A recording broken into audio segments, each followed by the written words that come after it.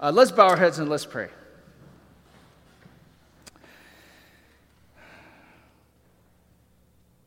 Lord God, we thank you so much for this beautiful day you've given us.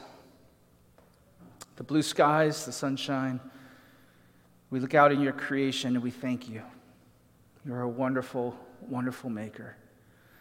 Lord, I pray as we get into your word, may your Holy Spirit move and speak to our hearts and in our minds. And Lord, may we be able to just sit at your feet and hear you, Lord God. Remind us of your goodness, your love for us, Lord. And we give you praise in Jesus' name. Amen. So we've been looking at our new study, and we've been in Genesis 1.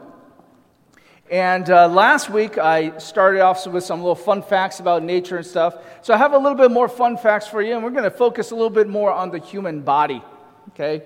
So little fun facts about the human body. I don't know how many of you, probably most of you know that the human femur, you know what the femur is, which bone that is, right? The bone in your leg is stronger than concrete. How many of you knew that?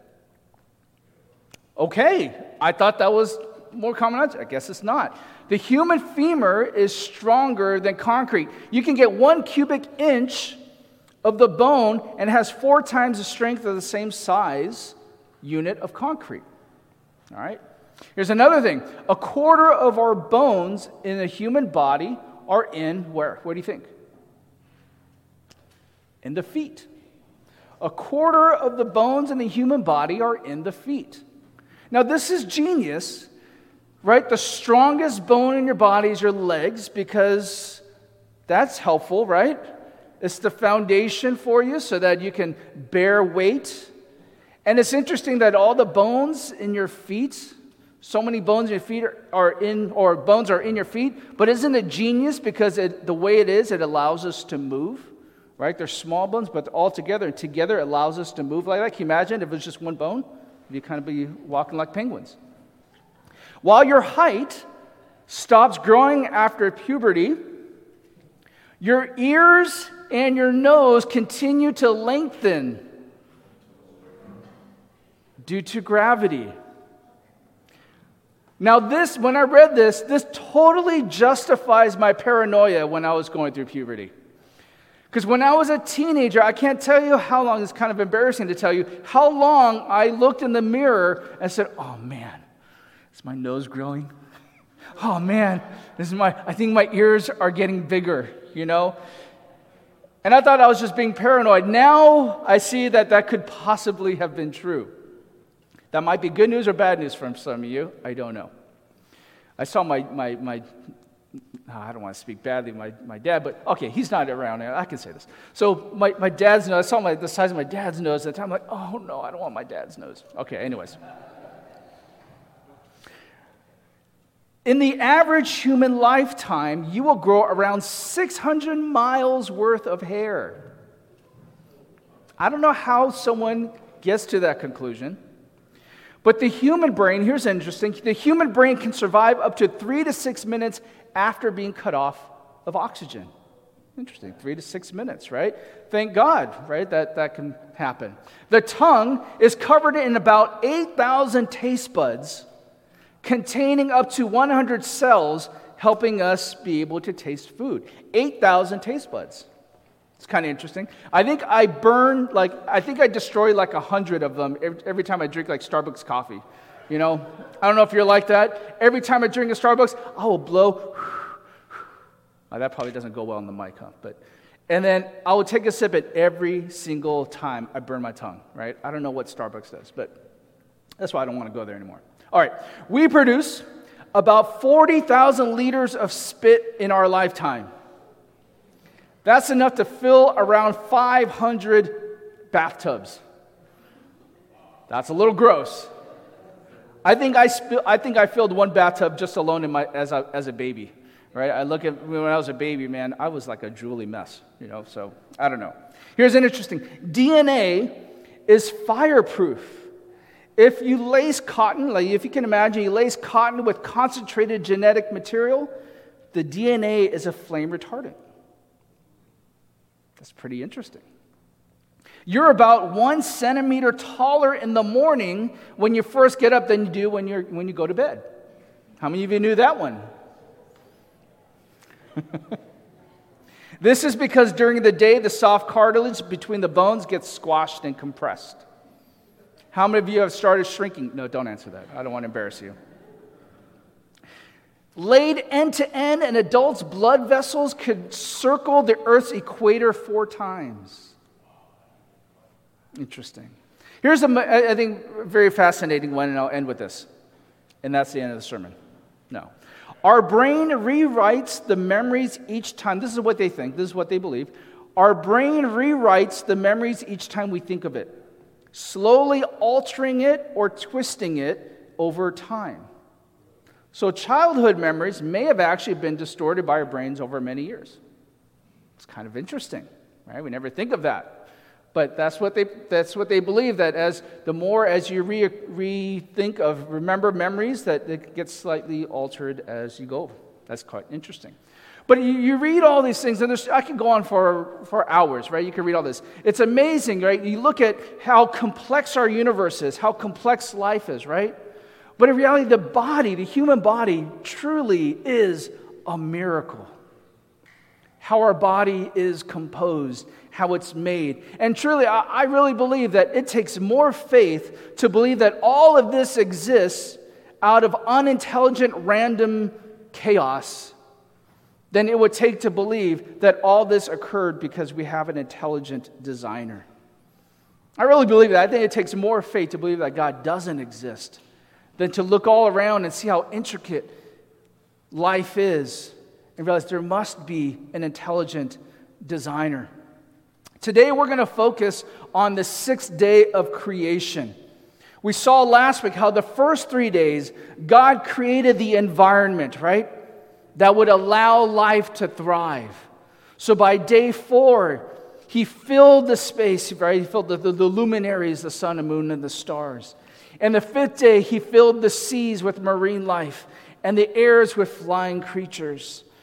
So He set the stage and He filled the space. It's like as if you built a house, you built the framework, you built the individual rooms, and then you started to decorate the rooms, right? Today we're going to focus on the 6th day of creation. And it's interesting how it's given the most attention out of all the days of creation. So if you have your Bibles, you can turn to Genesis chapter 1. And we're going to start in verse 24. It says, "Then God said, 'Let the earth bring forth living creatures after their kind, cattle and creeping things and beasts of the earth after their kind.' And it was so. And God made the beasts of the earth after their kind, and the cattle after their kind, and everything that creeps on the ground after its kind. And God saw that it was good.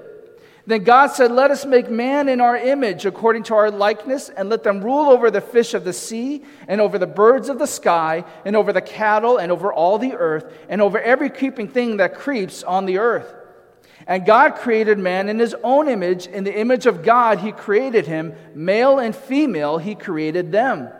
And God blessed them. And God said to them, 'Be fruitful and multiply and fill the earth and subdue it and rule over the fish of the sea and over the birds of the sky and over every living thing that moves on the earth.'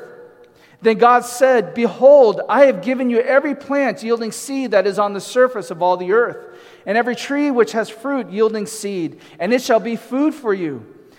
And to every beast of the earth, and to every bird of the sky, and to everything that moves on the earth which has life, I have given every green plant for food.' And it was so.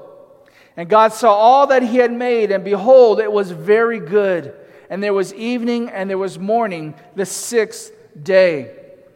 So here we see that God makes all the beasts of the earth, right? The cattle, everything that creeps on the ground, including man and woman. And before we go any further looking at it, remember I said last week, the central message of Genesis 1 is not the creation itself. God is the central message.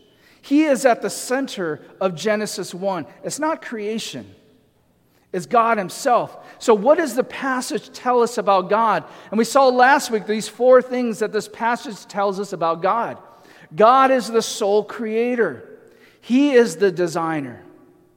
And that how God creates with purpose and intention. And we see how God is master over creation. And that God is provider for His creation. So we see all these characteristics, these qualities of God and how He created.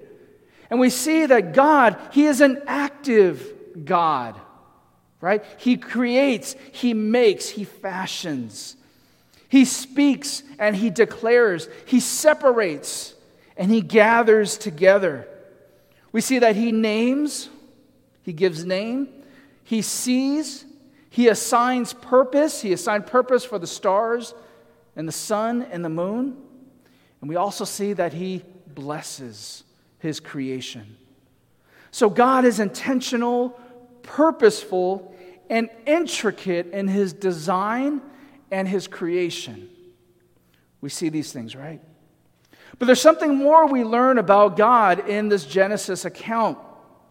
This Genesis account alludes to something intriguing about God. And we wouldn't realize this mystery if we just read it in English. It may not be as apparent to us in English. But in Hebrew, the Hebrew word used for God here is in the plural form for God, Elohim, which is the plural for Eloah, okay? Now, unless you refer to yourself in the third person, you normally don't refer to yourself in the plural form, right? All right, basics of language, there's plural form and singular form. Like if you have a conversation with somebody and someone asks you, hey, what'd you do today? And you say, oh, we had lunch. Okay, what's the next question they might ask? They might ask you, oh, who did you have lunch with? And you say, oh, no one, just myself. What would their expression be? They'll look at you a little confused. Wait a second, wait. Didn't you just say we? Wait, I thought you said we. He's like, oh, yeah, no, yeah, we. Me? And the voices in my head, no, I don't know what it would be, right? Right, unless you refer to yourself as a third person, if you're that person who tend to refer to yourself as a third person, you tend to use I, myself, because you're a singular person. But in Hebrew, it uses a plural form of God. But if you look at verse 26, also there's interesting, right? In all the previous works of creation, right, we saw that God declares, let there be, and it happens, right? Let there be light, let there be such and such, and it happens. But look what verse 26 says. Then God said, let us make man in our image, according to our likeness. And God created man in His own image. In the image of God, He created him, male and female, He created them.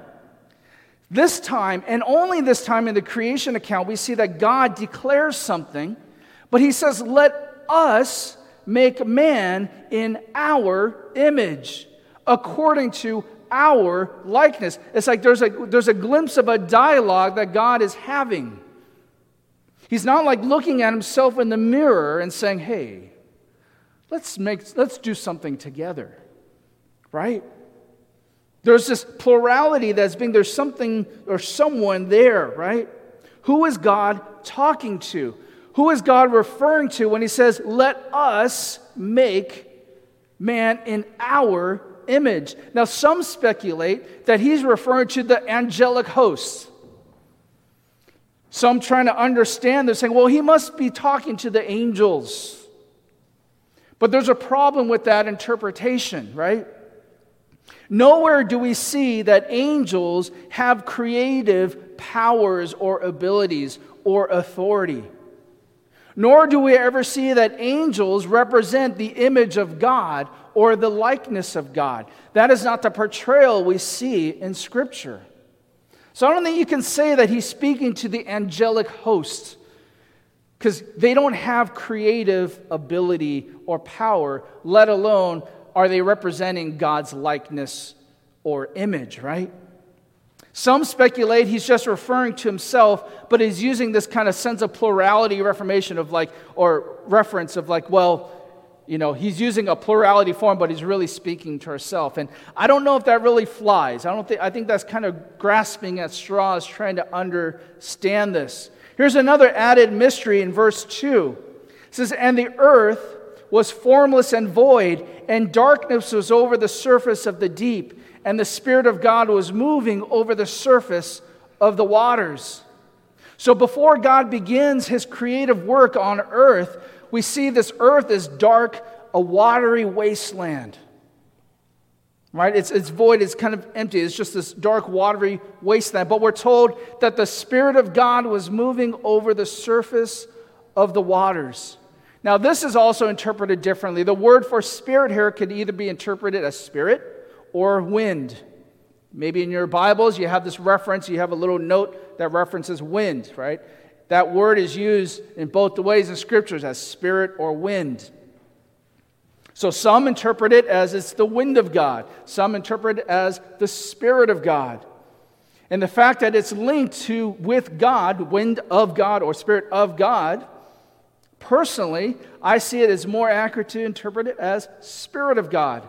Because it's a sense that the Spirit is hovering over the waters. But here's a reason why I interpret it that way, not the wind of God. If someone interprets it the wind of God, I don't think it's a big consequence, right? It's not heresy or anything. But here's the reason why I prefer the interpretation of the Spirit of God. If you look at ancient mythologies, there's a lot of commonalities. And there's a lot of mythologies when you look at the start of creation. There's a common kind of reference point, this reference to like this primordial chaotic waters. And that life, and with wind, there's an element of wind in it, and together life came out of these chaotic waters and this wind. And different various mythologies have some kind of alterations of this kind of original source. Now, a lot of people can look at that and look at the Hebrew Scripture and say, well, they were just borrowing from mythologies. But to me, whenever you have like common traits, right, commonalities, if you have a whole bunch of stories, and if I was to ask each person something about last Sunday, and you all might have various stories, but there's some common element to your story, what does that tell you? It tells you that there's some kind of points to some certain truth, and there might have been some alterations to that truth, right? I believe that the Hebrew Scriptures has it right. That was the truth of it. And all the mythologies are distortions of the truth, right? What makes you say that? Well, I see it as a correction rather than a copy, right?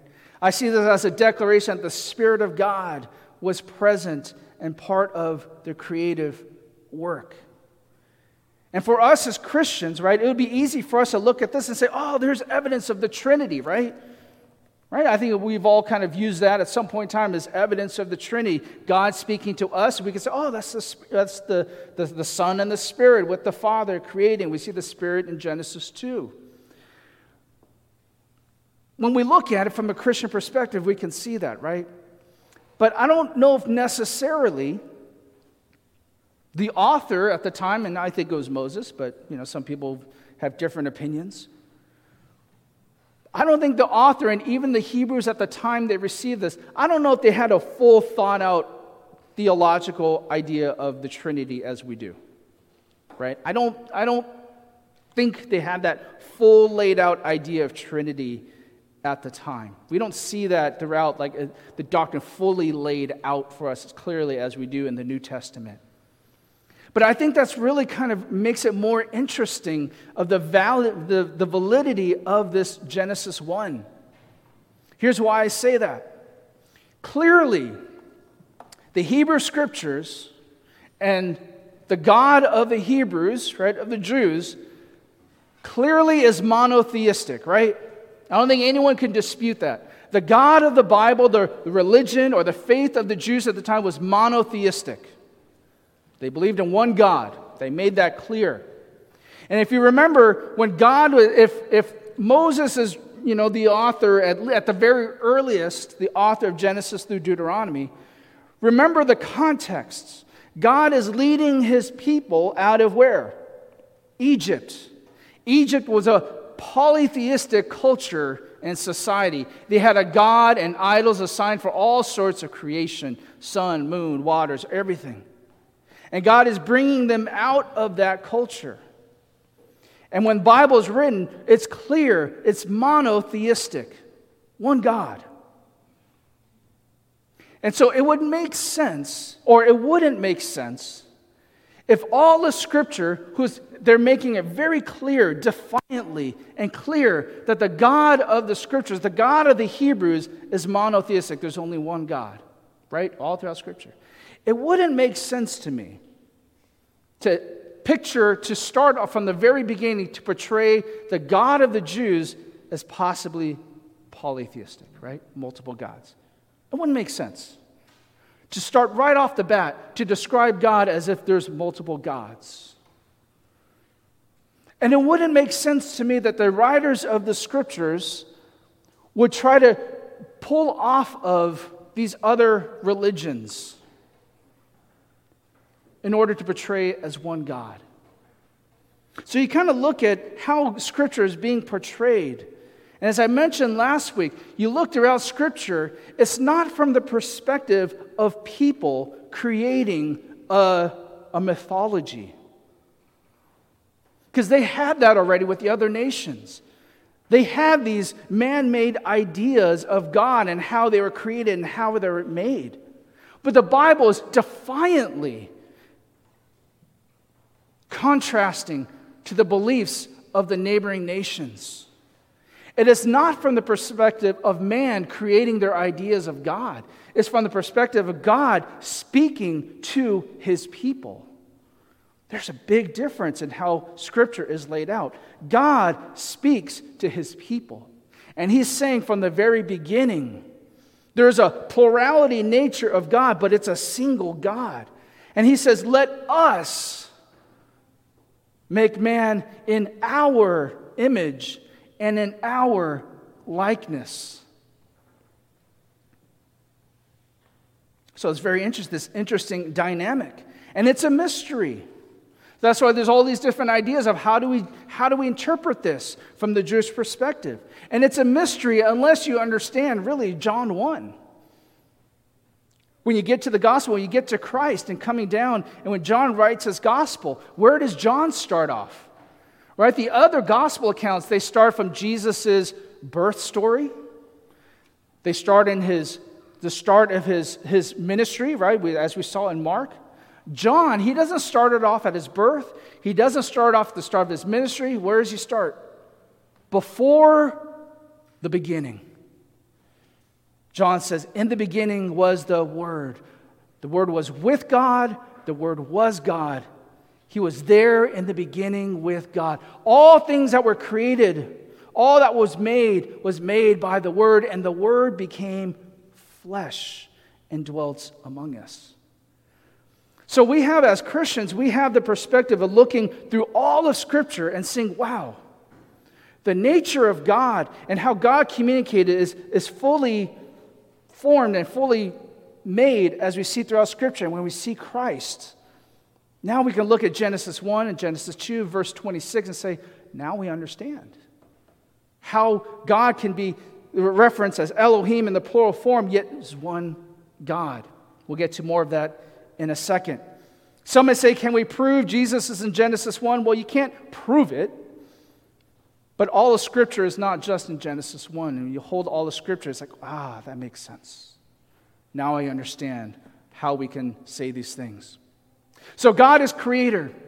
And he saves his greatest creative work for the sixth day. Now, if you notice in the previous, up until this point, God created all the living creatures, what?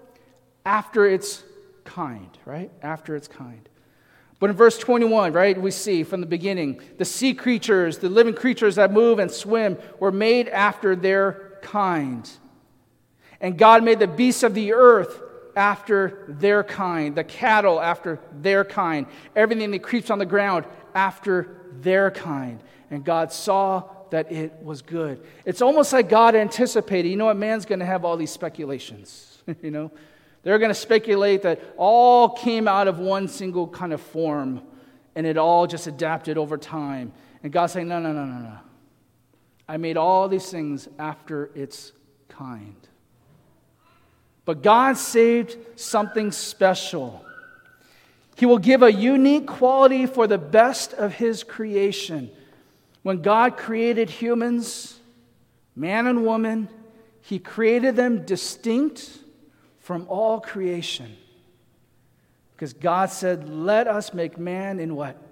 According to what? Our image and our likeness. God made man and woman in His image and His likeness, not like the likeness of the primates or any other created thing. That's significant. Remember, the Hebrew people, they're coming out of Egypt, where their gods have these melding of animal and man formations, right? You go to Egypt, you see the gods. They look like half animal, half person. God corrects them. I created male and female in my image, in my likeness. And this is important. This concept of image and likeness. Image refers to the visual representation, right? There's a visual representation. And likeness refers to the similitude, right? You're like this person. You have these qualities of this person. If you paint a self-portrait or paint a picture of somebody or you mold a sculpture of somebody, the image is the visual representation of that person or thing. And the likeness, as you craft the likeness, you're presenting the likeness of your inspiration, whatever it may be, right? So this idea of image and likeness, and we see it's a very significant theme throughout Scripture. This theme of image and likeness. Man and woman were given the privilege of being visible representations of God for all creation. Let this sink in. I don't know if you've ever thought of this, the magnitude, the depth of the significance of being created in God's image and likeness. But man and woman were to be the visual representation of God for all His creation. It's kind of deep. They weren't gods themselves. That's important to distinguish, right? They were not gods themselves, but bear the likeness of God. There's a distinct difference. How many other religions have this belief that you can be what? Gods. Research it, right? How many different religions strive to reach the level of God? But God said, no. I created you to be in the likeness and the image of me. But you are not gods yourself. God intended people to be that image and that likeness. And man, but then it's interesting, right? What happens in the story of Scripture? God intended you to bear the image and likeness of God, but what does man do? Man then creates images and likenesses of himself or of creation. They make idols, right? Remember what happened in the wilderness. We'll get to that, I don't know, maybe like in months from now. I don't know, maybe next year. We'll get to Exodus. But what happens to the people of the Hebrews coming out of Egypt? When Moses goes up to the mountain, what do? Time passes, like, what do we do? Moses left us. Let's make an image of the calf, the ox, and it will be like God to us, right? So God creates man in His image, His likeness. Man creates images out of their image and likeness out of creation. God establishes Israel to be His people, right? The visible representation of God as they go into the promised land. They represent God to the people. But what does Israel do? They end up falling into idolatry. So what happens in the New Testament? Jesus what? Jesus comes to earth, and what does He do? He takes on human flesh to be the visible representation of God. Look at what 2 Corinthians 4:4 says. So that they might not see the light of the gospel of the glory of Christ, who is the image of God. Colossians 1, verse 13. For he, being Jesus, transferred us to the kingdom of his beloved God, transferred us to the kingdom of his beloved Son, in whom we have redemption. He is what? The image of the invisible God, the firstborn of all creation, for by him all things were created. See, this time when Jesus comes, he comes, and he's the image of the invisible God, right? He's the visible representation of God. But he doesn't come in the likeness of God. What does John say in 10:30? Jesus says to him, I and the Father are what? We're one. In other words, we are united.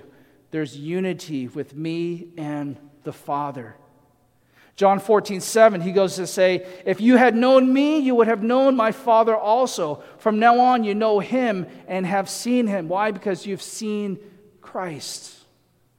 He doesn't just come in the likeness. He's not just like God. Jesus was the divine Son of God, but he came in the visible representation of God.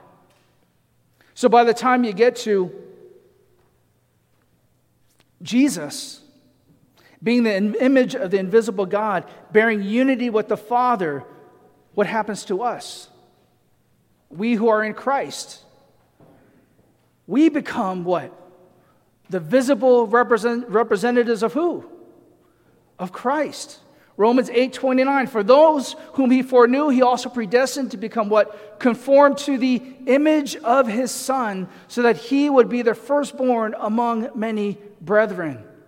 Colossians 3, Paul says, but now you also put away all the anger, the wrath, the malice, the slander, abusive speech forming your mouth. Don't lie to one another. Put away all those things. But what? Put on the new self, who's being renewed to a true knowledge according to what?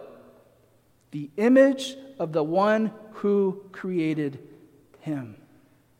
You see this, the significance pattern of image and likeness in Scripture. God creates man in his image, both man and woman in his image. But what ends up happening? Man creates his own images, his own idols to worship. God creates his own people for himself, right? But what does his people do? His people follow their own images, their own idolatry. So what does God finally do? Jesus comes in his own image. And God recreates man in what? In his image. Do you see the pattern of the story that's threaded throughout Scripture? The power of likeness and image. The significance of how God created man and woman to be in the image of God. To be the visible representation of him for creation.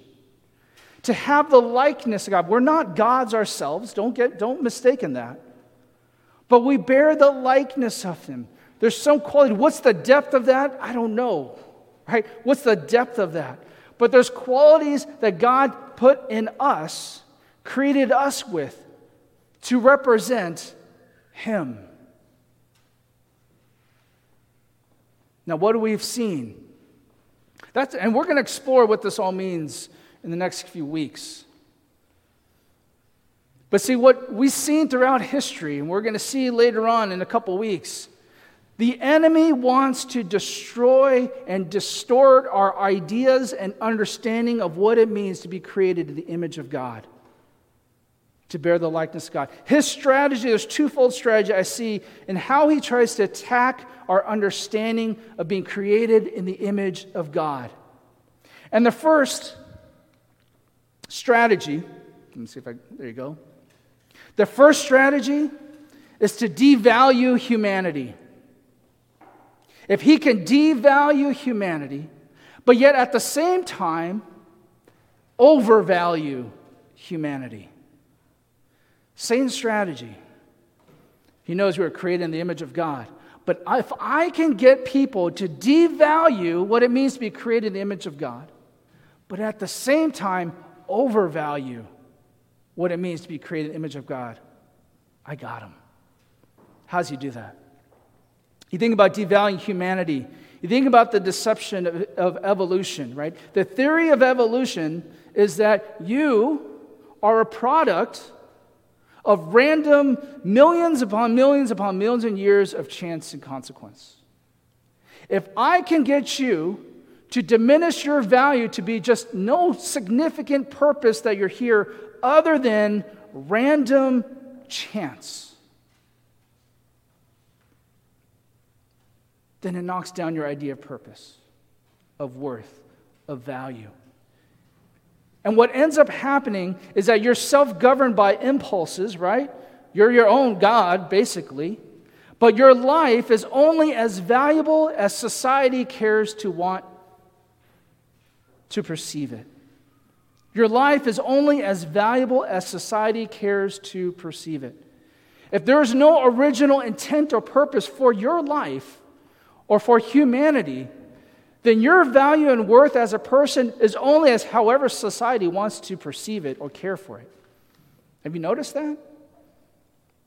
Have you noticed the trends of how society likes to dictate what is valuable, what is worth, what is life, how valuable certain life is, at what stage of growth, humanity? If we can devalue what is in the womb of a woman, then it can get you to question, what is in the image of God? If we can say we're just merely a product of evolution, then who cares what you do? Who holds you accountable? Right? If we can devalue humanity, but at the same time overvalue humanity, how does Satan do that? He feeds our pride and our sense of ego, right? If we can just feed our ego to be like God and others control, dictate how we live our life. We see God wanted us to be like Him.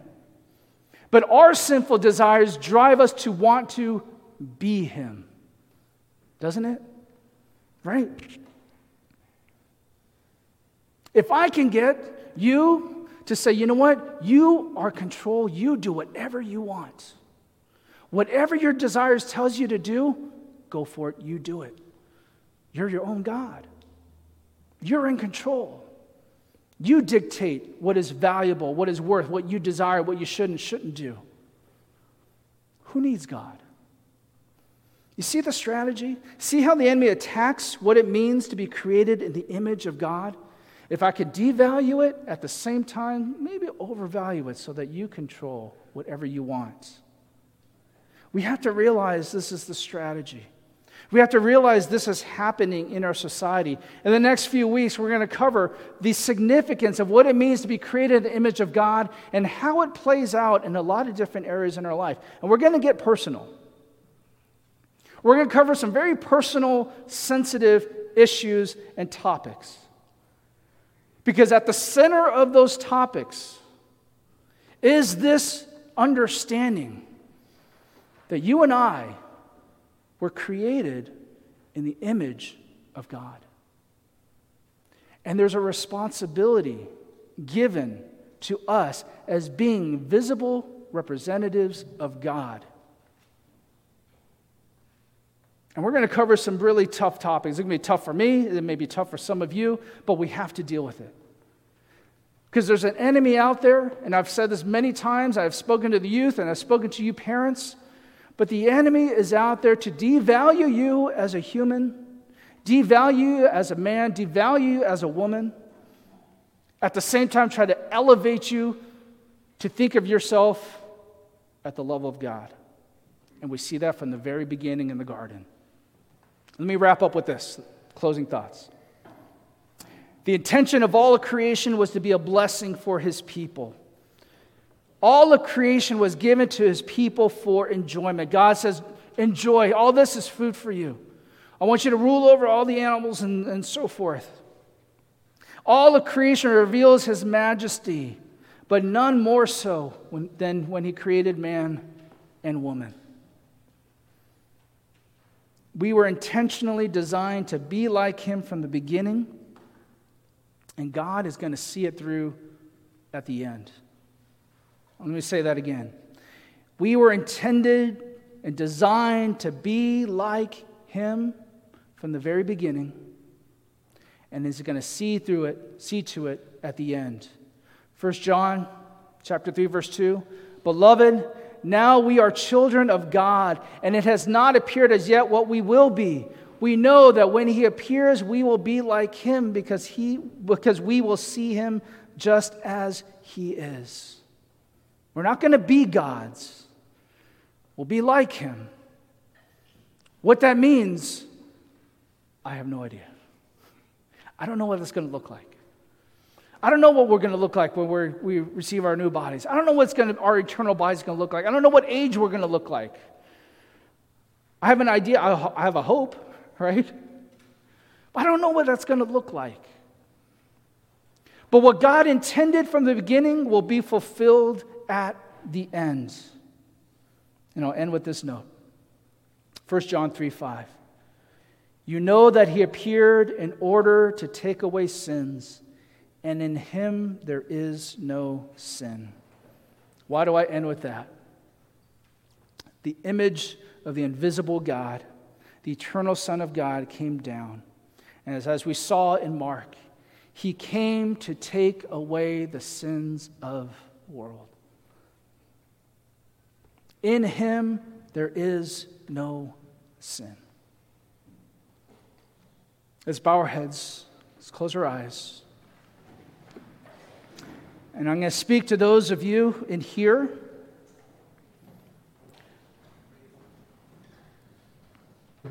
You have wrestled with sin.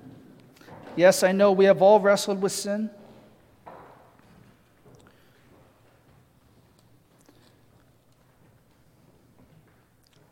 But if you have not asked the Lord to forgive you of your sin, or you weren't sure whether you could,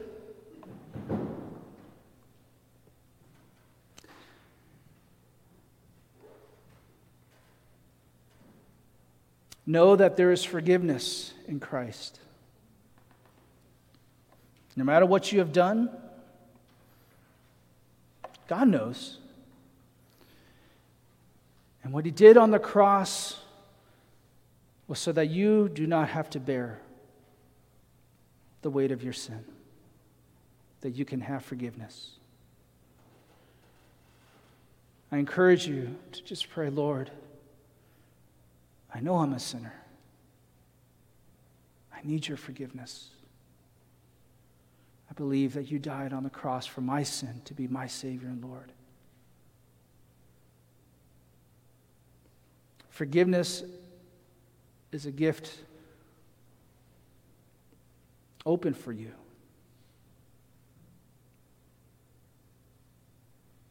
The image of the invisible God took on flesh. The eternal Son of God died on the cross and rose again for our sin, for our salvation, our redemption, so that we may one day realize what it means to fully be created in his image and his likeness. Lord, we thank you for your goodness and your love and your mercies.